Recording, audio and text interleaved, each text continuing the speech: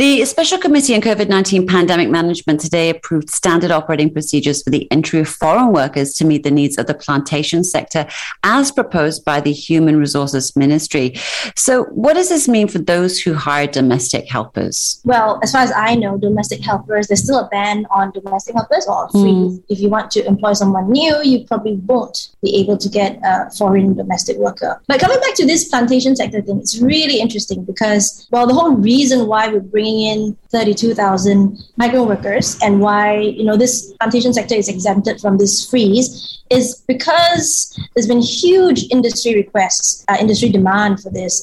We know that plantations are a huge contributor to our GDP. Our government is heavily invested in the business, and it's heavily reliant on migrant workers. If you don't have enough people to harvest the crops, you will lose a lot of money. So I think the Minister, YB Zuraida, did mention that the industry could lose 20 billion ringgit by the end of the year if we didn't have enough people, like the critical mass, to actually be there to catch the crops when it falls, basically. So that's why we're bringing all these workers, right, for these plantations. But for domestic workers, domestic helpers, I don't think we're doing that yet. Yeah. Take us through the new SOPs that have been approved for them then. Yeah. So, there's been, I think, a bit of anxiety about this. But I think the government has been trying to assure the people that this is being done well. We're doing this by the book. Everyone needs to be fully vaccinated when they come in. They need a negative RT-PCR test. They need to, show their vaccination certificate. This is all before they arrive, right? And then when they arrive in Malaysia, these workers have to be quarantined at a designated center near the airport. They have to take more tests, RT-PCR tests. And then it's up to the employer to